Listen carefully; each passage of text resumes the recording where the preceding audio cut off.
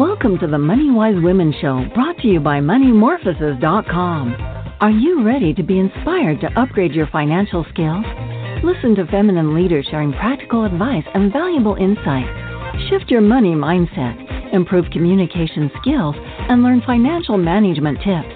Although we do not provide investment advice, you can check out MoneyMorphosis.com. That's money-morphosis.com to find simple ways to boost your true wealth. Welcome. This is Crystal Arnold, your hostess of the Money Wise Women Show and founder of Money Morphosis. I am so ready for a new story of wealth and value and success in the changing world. And I believe it is crucial that we examine our language and our beliefs and how those inform our behavior, not only around money, but around relating to each other and caring for one another. And that's why I'm passionate about creating an economy that really regenerates people and planets, and where we can have greater authority to author our own lives and see how they are intimately connected with the web of humanity and our living ecosystem of planet Earth. And so I believe that it is crucial to redefine some of these ideas about who we are and what our purpose is and what makes life meaningful. And so this is why I have brought our guest on today. Dr. Jennifer Brody is has a PhD and is an associate professor of comparative literature and media studies at Bard College at Simon's Rock. She has a special interest in writing for social and environmental justice, leadership, and public speaking. Her memoir is called What I Forgot and Why I Remembered, A Journey to Environmental Awareness and Activism Through Purposeful Memoir. And it was one of 6 finalists in the 2018 International Book Awards in the autobiography memoir category. She also has a writer's guide called The Elemental Journey of a Purposeful Memoir, a writer's companion, and this won a 2017 Nautilus Silver Award. And now, because of her immense love of writing, she is working on another book, World Wrights, WRIGHT, Lessons on Life and Leadership from the Purposeful Memoirs of 15 Activists Writing to Right the World. So she offers author coaching, consulting on people wanting to write a purposeful memoir, and also has a self-paced online course. And you can find out all about that at jenniferbrody.com. That's BROWDY,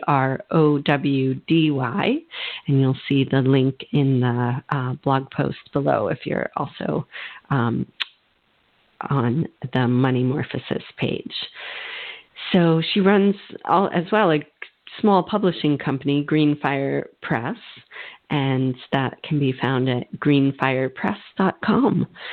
And so excited, Jennifer, to have you share your love of story and writing and its significance for people who care about the earth and creating a more just and equitable society.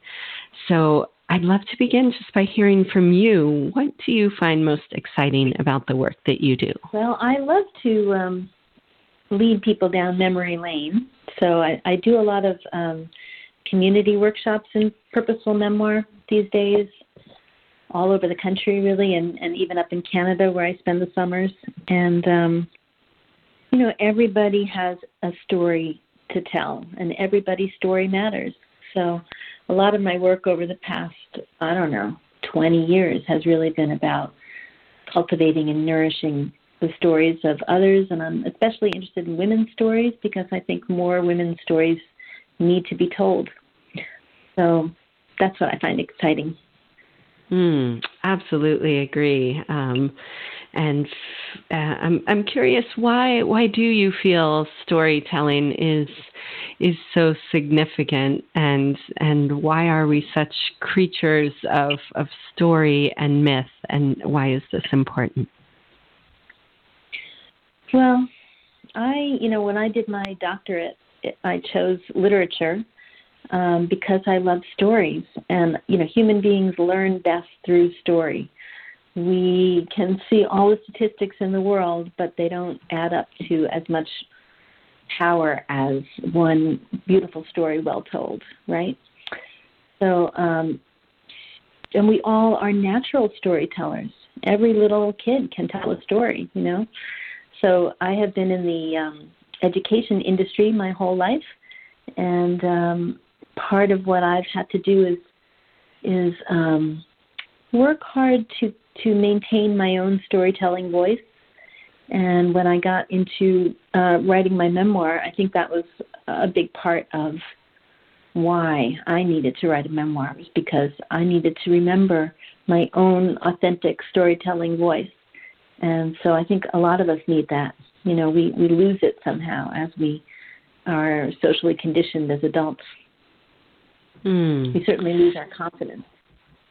Right. And it used to be such a natural part of the tribal life, was the oral traditions and storytelling. I still remember in high school reading history, A People's History by Howard Zinn, and how formative that was to hear those less heard voices of women and minorities. And could you talk a little bit about the importance of bringing forth those less heard voices? Yeah, well, my first two books were actually anthologies that I edited: Women Writing Resistance in Latin America and the Caribbean, and Women Writing Resistance in Africa. And the impetus behind both of those books was all about getting the stories of women who might not otherwise be heard into classrooms and living rooms. So we, especially in our media climate, where the loudest voices dominate, right? I think it's important to listen more closely for other voices. And there's a lot of ageism as well. I mean, because I'm offering and teaching memoir, I'm listening for older women's stories, which you don't often hear in the media, the mainstream media, or people with different backgrounds, different politics, different points of view. And I really think it's important to cultivate not just telling those stories, but also listening to them and really trying to engage in a dialogue. Yes. I've found, for over a decade now, I've been listening to people's money stories in my workshops and private coaching, and just see how much suffering there is in people's economic life and relationship to money, and how much shame there is for even sharing that story. And there's so much taboo around talking about money, and a lot of guilt and fear that really keeps people from being authentic and transparent. And I've found, it's very powerful to speak to some of those more tender, private stories about money. And I'm curious what your thoughts are about that.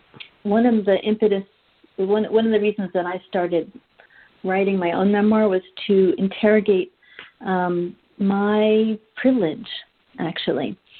So I had spent a lot of time studying stories by women who came from underprivileged backgrounds, or very marginalized, even oppressed backgrounds, in Latin America, the Caribbean, Africa, North America. And after a while, I realized it was really important to look at who was doing the oppressing, look at the other side of the coin. And that took me to thinking about privilege and what makes it possible for some people to, blithely enjoy their privilege while others are suffering. How does that happen? And then once I asked that question, I had to look at my own experience. And there was a lot of shame for me around growing up with privilege. I mean, I really didn't want to talk about that. I didn't want to acknowledge it or admit it. So for me, actually, the kind of risky thing about writing my memoir, one of the risky things was coming clean about how and where I grew up. I don't know if you ever get that experience with your workshops. Yeah, absolutely. I find that there's shame no matter what the economic situation is for people with little money or a lot of money. Can you tell me what changed through that process of speaking about your privilege and class and laying it out there? Well, it made me feel better. I was uncomfortable with not being able to be honest with people. I mean, really, really wanting to downplay my background, and in a way that didn't feel good to me, because actually I had a wonderful childhood. I had a very loving childhood, and there was a lot of joy and beauty that I wanted to share, and to sort of say, well, this is the kind of childhood that I wish everybody could have. So to put, the question became, okay, so I have privilege and I have had privilege. What do I do with it? What do I want to do with it? And am I proud of how I have been using the gifts that I've been given, And once I framed the question that way, I felt better about it. Wow, thanks for sharing that. It really helps, I've found, for people to hear other people's money stories and how they go through challenges and different situations, and really realize that we're not alone in it. And it's really great to let money be something that connects us instead of keeps us divided, because I feel like that class shame really does let oppression continue, because there is so much withholding and projection of other people in different class status. And honestly, Jennifer, I see like this. The Me Too movement was exposing this taboo of sexual domination and violence against people, and I see another Me Too movement could involve money and people speaking more openly about their struggles and class and some of those very taboo topics. That would be interesting.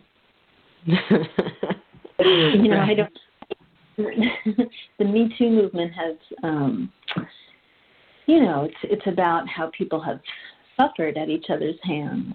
I don't know if there's a comparison to be made with money. Right. Maybe. Yeah. Right. Well, I see where, money can be used often as power over. A lot of those Me Too stories often had some hierarchy of someone with money and privilege, dominating someone else and using that power. So, and then the extractive economy is designed to consolidate wealth and the way that we are seeing the impacts of really a story of scarcity. Maybe we could also talk about that, some of the cultural stories of not enough and scarcity, and how you see that in all the people you've interviewed and memoirs. Certainly in this holiday season, we're feeling that drive to consume and to purchase and to buy. And it's very interesting this year how at the same time we're getting all this news about the climate, right? And how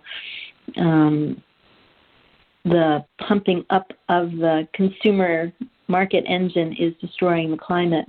So I think we're at a point where we're getting mixed signals, actually, and more people are starting to pay attention and to understand that, the harms that consumerism is unleashing on all of us. So I don't know. I that is the kind of work that I want to get into with people, but I find it's hard sometimes to find the right opening. Yeah. I'm still working towards it. Yes, right. That opening to, such feelings of grief. When I did the workshop with Joe Brewer, our mutual friend, this summer on managing planetary collapse, a lot of it was that grief of acknowledging the collapse of ecosystems, of species, dead zones in the oceans, all these layers of collapse that are, hard for our minds to even wrap around, and that feeling of responsibility too, right? Like, we're participating in this system and this economy which is consuming the earth and its resources in this unhealthy way. So you're right. There is like, how do we find that openness to explore the grief and the sorrow about climate change? Grief, sorrow, and guilt at our own complicity in making it happen. And that's where I'm trying to get people to think about aligning the personal, planetary, and political, because each one of our personal choices has these ripples that move out into the world, and we have been doing that with unconsciously and often unintentionally since we were children. So thinking about how we grew up and what values we absorbed from our culture, our family, and whether those values are actually, what we believe. That's the memoir work that I'm trying to do, and it's kind of paradoxically looking back in order to look forward and develop a vision of where we want to go and who we want to be. And I'm trying. Really, a lot of my work is about trying to find a positive way forward.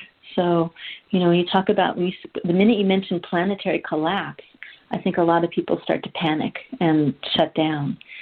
And so I don't usually use that term when I'm talking with people. I talk about the future you want to live into, and how do you build a bridge towards that future, and what can you do today, and maybe in a very small way, to take a step in that direction.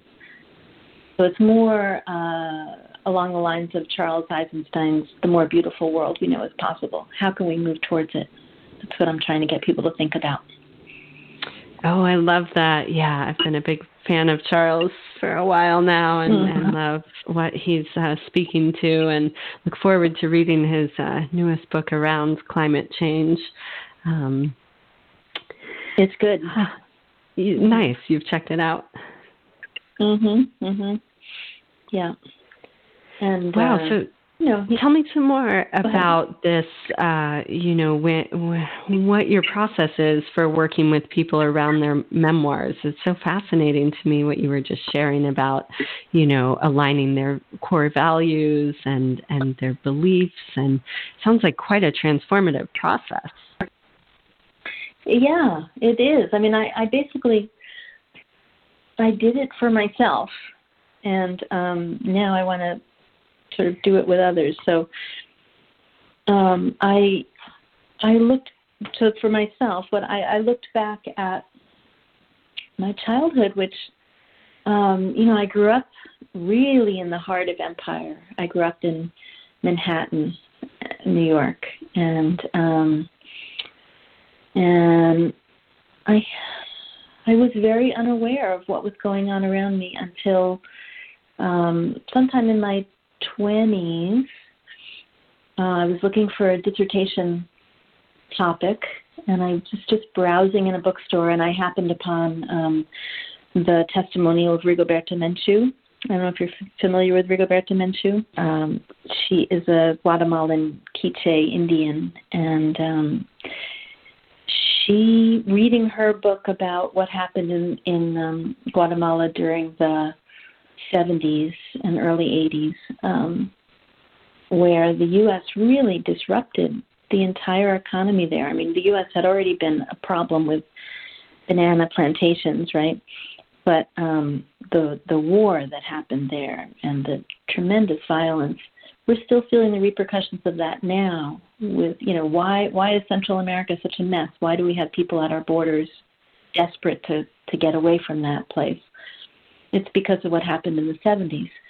So I just, when I read Rigoberta Menchú, all of a sudden my eyes were open to having lived really unconsciously in this naive way of supporting America and capitalism and, you know, the way things were, and not realizing the damage it was causing.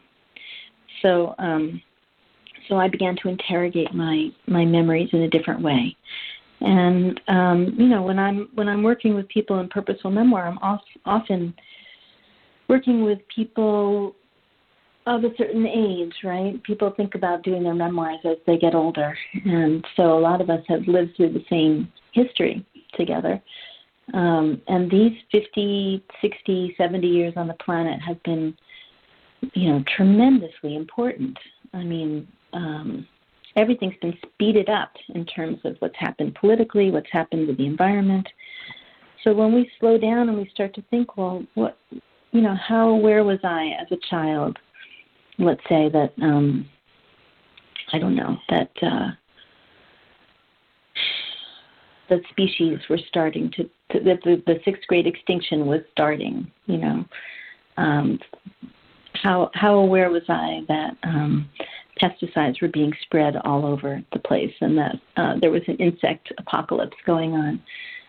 Most of us not at all, right? And a lot of people still are not very aware. But I think it's really interesting to look back at childhood, think about where we were then, and analyze that in relation to where we are now and what we know now and what our priorities are now, and then again think towards the future, and you know, with what we know now and with our deeper understanding of how our individual lives played out against this bigger social, political, environmental landscape.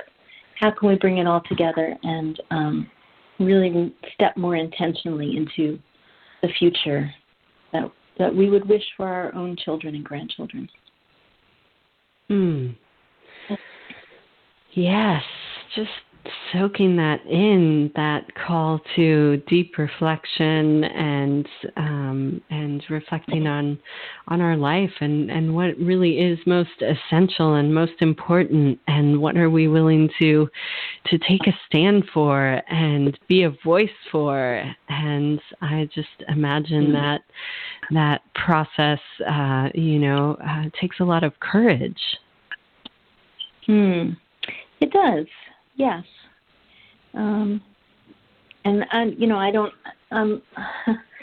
It's certainly still very much in process for me. I don't feel like I'm as courageous as I wish I was, personally. But I think that's true of most of us. You know, we try. We have to give ourselves credit for doing what we can, and even showing up and just thinking about showing up for a memoir workshop and spending some time thinking about our past can be a really courageous move, that in itself. Yeah, especially in a world that's so externally based on performance and making more money and always being active and overscheduled kids, and just it's a go kind of world, and to take that pause and really reflect on things and move from that place of deep knowing of ourselves brings greater power and purpose to our everyday life. I think so. I mean, I kind of have been calling it the inner work that's a necessary prelude to activism in the world. Like, I feel like a lot of people will sort of go full tilt at activism without having done that grounding work first, without having understood who they really are. And it's just not anchored. It feels superficial to me. And so this is contemplative work, but it's not divorced from the outside world at all. It leads that way. So I think that memoir work has a bad rap as being navel gazing, and I don't think of it that way. I think it's really the first step towards moving strongly out into the world. Yes, absolutely. I agree. Let's take a quick break here, and we'll be back in about a minute to explore some more about the power of story and money and what it means to be engaged in a meaningful way in this world. So we'll be back in just a moment. Are you ready to enjoy greater financial freedom? Perhaps you're like Emily, a creative entrepreneur who wants to increase her income to provide for her family. Using the free video training found at discoveryourtruewealth.com, she learned the secrets to accessing hidden resources and creating lasting wealth. Emily learned a persuasive negotiation technique to bring in more money with her top clients. She boosted her credit score and opened new financial doors while reducing expenses. And she took specific steps to strengthen her existing relationships and create a safety net for her business. With the Discover Your True Wealth training, thousands of women have improved their bank balances and secured their family's future. With this free video course, you'll transform beliefs, behaviors, and skills with money. Take charge of your financial situation with the training found at discoveryourtruewealth.com. Welcome back. We are here with Dr. Jennifer Brody talking about the importance of self-reflection, her work with leading people through writing memoirs, and the inspiration of telling those stories that may be tender or vulnerable, but ultimately connect us. And I feel like when I hear really gripping, emotionally expressive stories, I can really build greater compassion and empathy for what people have gone through. And I'm curious, when you're working with people, what kinds of things do they experience differently going through these writing experiences with you? Yeah, I mean, the interesting thing about purposeful memoir for me is that it doesn't necessarily have to do anything with actually publishing a memoir. So it's not just for people who think of themselves as writers, and it's not just for people who want to publish. It's a process or even a practice that is a journey that we take through our own past in order to understand ourselves better. So people share all kinds of stories with me. I mean, there are people who are dealing with unresolved trauma of different kinds. I have there are people who have legacies from their families that they're trying to process and understand. And one of the exercises I like to do has to do with thinking of your ancestral lineage as a chain that goes back into the past. And if I'm working with women, I ask women to think about their maternal lineage, grandmother, great-grandmother, great-great-grandmother, and to think about what has come down through that past that they value and appreciate, and what has come down that maybe they want to jettison, that maybe they don't want to pass along on down through the ages. In aligning the personal, political, and planetary, if we were to do an exercise like that, we might also start to think about years and places and the historical context of these generations, and what we carry down from particular historical times and places that our ancestors have lived. So that opens up the canvas quite a bit. And, there's just so much to think about. It's really a fascinating process. I love that, having our stories grounded in both place and that ancestral lineage and the history that lives in our DNA and all that support available from those that came before us. And it's really beautiful to hear about that.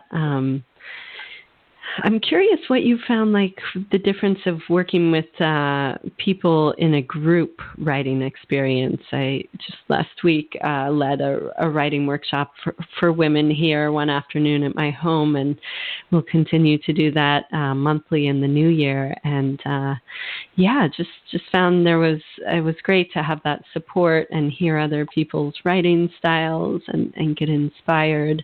And curious why you think group writing experiences are valuable. Well, for that reason that you just said, that we inspire each other and we give each other courage through sharing. And it's so interesting how people will come to a group pretty sure that their story is unique, and then we find all kinds of connections with each other because we've all lived through the same historical time at the very least. I mean, even if we're in different geographic areas, we're covering the same history in our lives. We've lived through, we have common references, and it becomes really interesting to see how different people process different, world and national events, how we're each affected. I don't know if you've found this, but I find that at least here in New England, 9/11 is a touchstone for a lot of people. What happened before and after that. In more recent history, that's been very important. I think women in particular, we're really wonderful at listening and being nurturing for each other. So I really enjoy writing workshops for women in particular.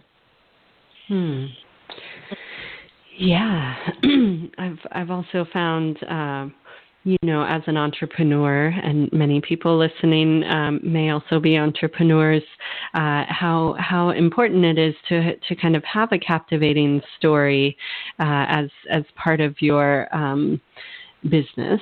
And curious if you have any advice to people who may want to kind of write their own brief story as it relates to their small business. I think you're right. It's really important because, like you were saying at the beginning, people respond best to each other's stories. And in my own experience, often what I'll do with people is a little inquiry around passion. I was actually at the International Leadership Association annual meeting a couple months ago, and I did a workshop there, and it was on connecting childhood passions and loves to one's leadership today, one's role today. And it was very interesting what people realized through that session. So in my own case, I was, and this was part of what I remembered in my memoir, I loved nature as a little girl. I was a nature girl, and I loved climbing trees, and I loved animals, and I just wanted to be outside all the time, which was really difficult for me because I grew up in Manhattan, like I said. And I realized that I had been socialized away from that connection to nature in my education process and my long education through the PhD, right? And had kind of given it up. And the memoir process was really important for me in reconnecting to that old and primary passion that I had, that I really wanted to reactivate now, because now what feels most important to me is working on behalf of the environment. So that was my little story of connecting a childhood passion to what I want to do and be in the world now as an adult. So I think that's a really interesting exercise to lead people on. And I think very often, if we look back into our childhood, we'll find ourselves remembering what it was that set us on fire, what lit us up as little kids. And then we can think about, well, to what extent are we still, feeding that passion, or have we been starving it, and how can we bring it back to life? Thanks for that suggestion.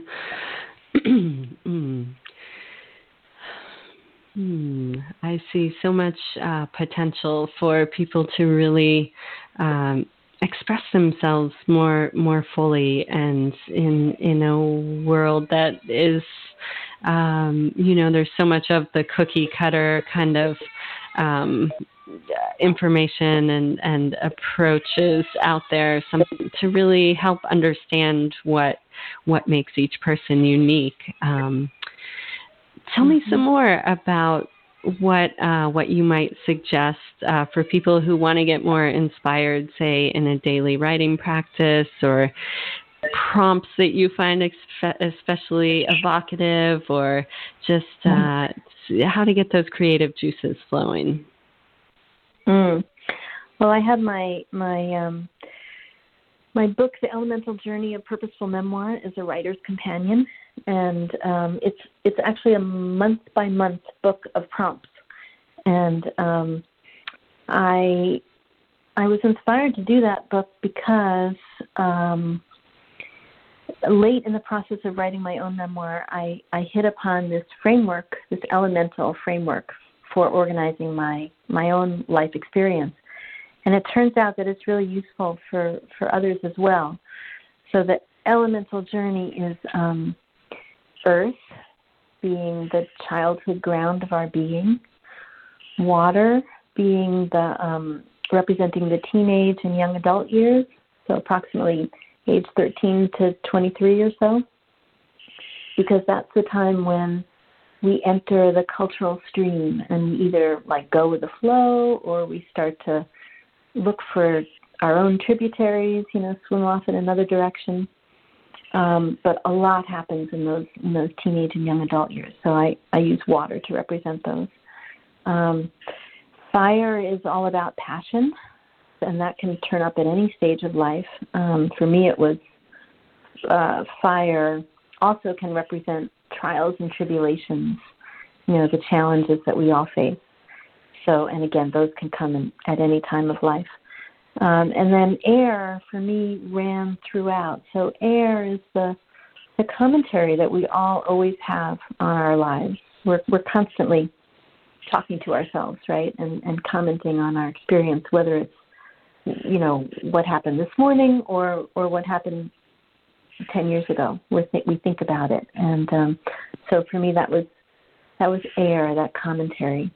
And so I use that framework in the book and in my workshops with people. As I began putting the book together, I also realized that the zodiac is divided by those elements, right? There are fire months and earth months, and we keep going round and round the elemental cycle. So that's how I pegged the month-by-month prompts. There are fire prompts and water prompts and earth prompts. And if you follow the year's worth of prompts, you will have quite a bit of writing. And then the other thing I kind of tucked into the book without talking about it that much, because I didn't want to scare people off, is that there are 3 prompts per month, and each one is a personal, political, or planetary prompt. By which I mean it gets you to think about your personal experience or your participation in different social groups, or your life as an earthling, so your relationship to place, basically, and to the non-human world. So that is, I think that's a package that people might want to try out. It starts in January, so it's a good time to start it up in the new year. Oh, excellent. So do we find that on your website? It's on my website. It's on Amazon, and it's in bookstores. Yep. Oh, great. And what's the title of it? The Elemental Journey of Purposeful Memoir, A Writer's Companion. Excellent. Oh, I'm going to check that out. Fantastic. Love that. Yeah, I've found it is so helpful to have stimulation with stretching our creative writing, and that the elements, really support us so well in doing that and getting out of our comfort zone or the same old story, like bringing up some new material for us. So that sounds amazing. Mm-hmm. And then there's also the online version.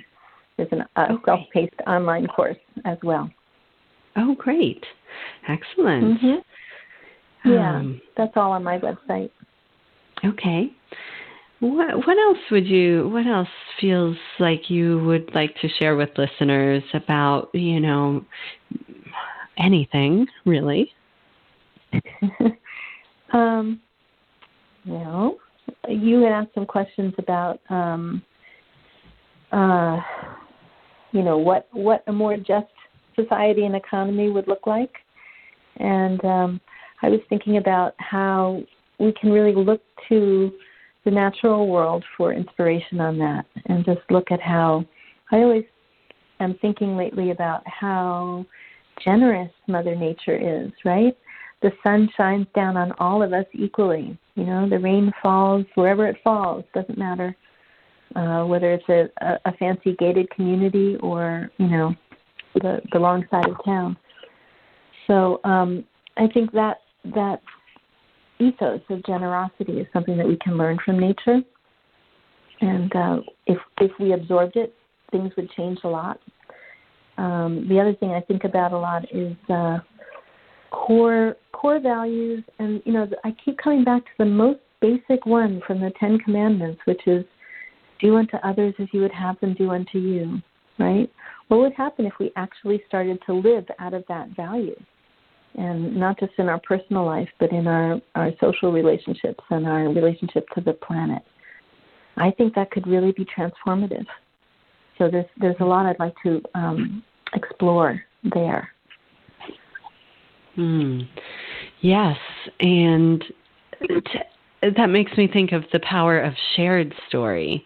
And it's one thing that we all have individual stories running within our own private worlds and our family's culture, but these bigger myths that can guide the culture through challenging periods of transformation and really amplify people's power and ability to make change in the world and a positive impact. And what do you see as the power of sharing not only our personal stories, but of having common myths and stories that will guide our culture into a new phase?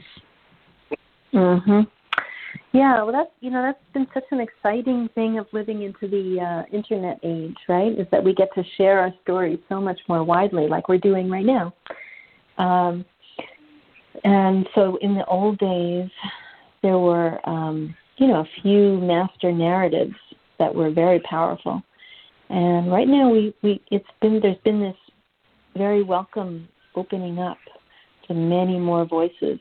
And, many people have the ability to share globally, so how exciting is that? I have been very energized by some of the global conversations that I've been able to participate in, where I'm really trying to seek out kindred spirits, and I'm finding them all over the world. I may not know somebody in my own neighborhood who is interested in, like you said, managing planetary collapse in a sustainable way, but I can find somebody in South Africa to talk to about it, So I think it's a really exciting time to be living in. And a lot of that has to do with how we're able to share our stories and shape the broader consciousness.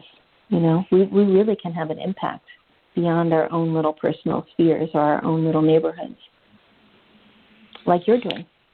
Yes, yeah, it is. It's so incredible to really find those connections, and that's why I love the metaphor of the butterfly, and that we are going through this metamorphosis, and you know that the caterpillar inside its cocoon dissolves, and these imaginal cells start to connect and activate, and then they basically connect to build the butterfly within the chrysalis. And I feel like as I connect with people on the show, it is that feeling of camaraderie and supportiveness, and just that we are emerging into something that doesn't have necessarily form or even words to accurately describe the potential of humankind right now. I agree. It's an exciting time. It's scary, but exciting, you know. And that, the butterfly image keeps coming up. I think we are in this time. I mean, the scary thing about that metaphor is the breakdown, right? I mean, the caterpillar goes into that cocoon and breaks down. So there is that, you know, we may have to live through that. But then the reward is the butterfly. So we can. I think that the more we focus on envisioning the butterfly stage, you know, what we want to emerge, and the more different articulations of that are made and shared, the more powerful that emerging consciousness will be. So I think we need to, you know, in the mainstream media, that we see so much about dystopia playing out, right? There's so many horror stories that are being imagined in fictional, science fictional kind of ways. I think we need to counter that with positive stories. And that's something that I'm actively working on. And in my teaching of young people, I really, you know, I'm not interested in fear-mongering. At the same time, I am interested in being realistic, and we're in a difficult place. But I want to come together and envision what could be and what we want to be, and that's what I've been putting my energy into lately. So fascinating, because you work with the older generation and their memoirs, and then teaching at the college with the younger generation. And I'm curious what, you know, differences you may like to point out, and the importance of intergenerational exchange and storytelling to build more understanding between the generations. I think it's a very difficult time for young people. So, you know, we're encountering at many institutions uptick in anxiety and depression, and, you know, all kinds of issues that young people are having. That, you know, I think it's this general malaise in the world that they're picking up on. And, of course, they're so cued into the media, social media, and their screens. So they're awash in, you know, the fears of our time, and it is affecting them. So that is a challenge in working with young people. But I think it's very helpful for them to get a better sense of history, and that's something that I don't think our schools are particularly good at, is teaching history. I know at my institution we don't have a history requirement, so it's sort of hit or miss what kind of history they're going to get. And so when there are opportunities for young people to come together with older people and just share stories, and to learn about the resilience of older people and what they've had to live through and how they've come through it, I think it's incredibly valuable. And of course, it's always really energizing for the older folks too. For many years, I directed a annual festival of women writers, and that was one of the things we always did, was to bring young people and older people together to share. I think we need more opportunities for that. Right. I feel like that authentic sharing brings, both a sense of belonging for people and how they fit into the weave of society, and coherence into not only their own story through telling it and finding that coherence between their experience, but also in the field between the generations, that we do need to work together. And there's so much judgment and projections about what's expected of millennials, or, how the baby boomers are this. And I find like so much of it is so divisive. And when we can, as the natural tribal way is for the elders to be with the youth, and for both of them to feel heard and seen, and create greater understanding. Mm-hmm. Yeah. I mean, one of the things I've been thinking about with the book I'm working on now, which is, you mentioned, called World Rights, is about initiation. And I think one of the problems that we have in our society is a lack of initiation, a lack of, in tribal cultures and traditional cultures, the elders led initiations. It wasn't like kids going off on their own to figure things out, which is basically what we have now. So that's something I think, we ought to be working on, is what would make sense for our time in terms of meaningful initiations that really grounded young people in their culture and in the positive aspects of their culture, and called on them to step powerfully into their potential as emerging leaders in our culture, and to sort of come together around core values and a shared vision of what kind of society we want to build together. And for older people, I mean, somebody my age has to accept quite a bit of responsibility for where we are now, and that was part of my process in my memoir. Was I lived in this unconscious way, and I've been part of the problem, right? So acknowledging that, and then, how can I go on and live my life to be part of the solution and make things better and make things right? That would be an initiation for an older person, I think. Thanks for speaking to initiation. I feel like that's also so important to just bring greater level of maturity and self-knowing and surrender to these bigger forces that can really, like you said, help people become the leaders they're meant to be. And we really are missing this in the culture. And I love the word regenerative too. Joe Brewer talks about the regenerative culture and this kind of, feeling of regenerating what has been decaying, and that natural life force that does bring us into a new form, and really feel that is significant.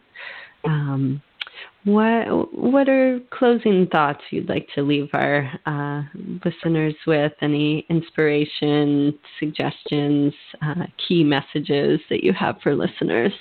Well, I think if anyone, is interested in actually trying out the practice of purposeful memoir, first of all, you don't need to invest a huge amount of time in it. What I do in my workshops is 5-minute focus-free writes, or at most 10 minutes.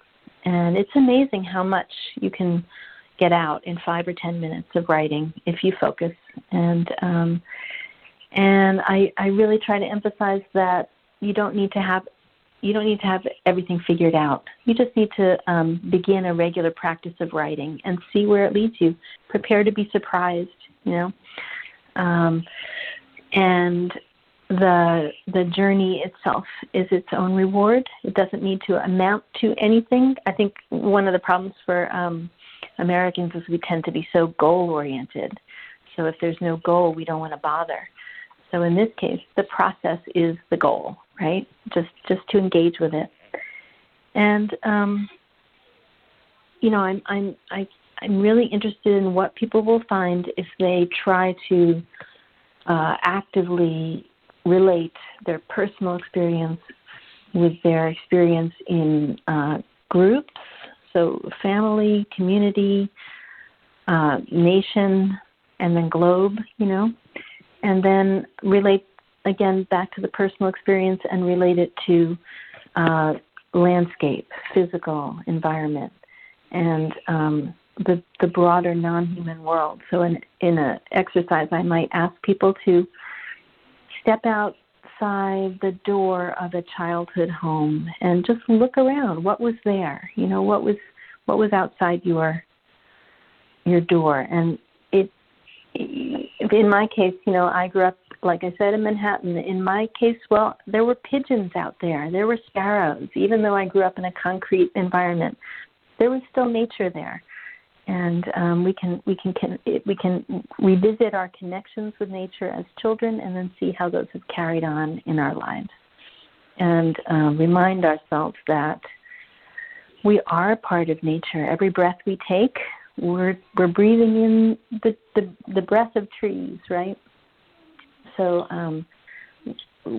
reminding ourselves of our interconnectedness, I think, is a really important, even though we're working on our own individual stories, at every step of the way we're connected. And that's part of that journey that I'd like people to explore. Thank you, Jennifer, for weaving the connections as you do between people's own personal lives and ancestors, their connection with place, their connection with other women and other people, and just really creating a coherent narrative that will sustain us and nourish us. And like you said, the goal is the process and finding the joy and the awakening that can come through a really writing process. At least for me, I've found that for sure. People have different ways of accessing that, but I love your call for curiosity and wonder is what I heard you speaking to there, of inviting people to try it out for short bursts of time and just get really creative with their writing. So thank you. If anyone is interested in Jennifer's work, go ahead and check out her webpage, Jennifer Brody, BROWDY.com, and you can find those writing prompts and her memoirs and information about upcoming classes there. So thanks again for sharing your wisdom, Jennifer, with all of us today.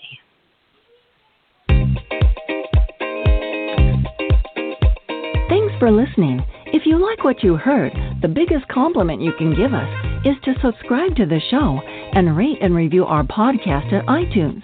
Be sure to visit www.moneymorphosis.com. That's money-morphosis.com to join the growing community of empowered women who are dedicated to creating the true wealth they deserve.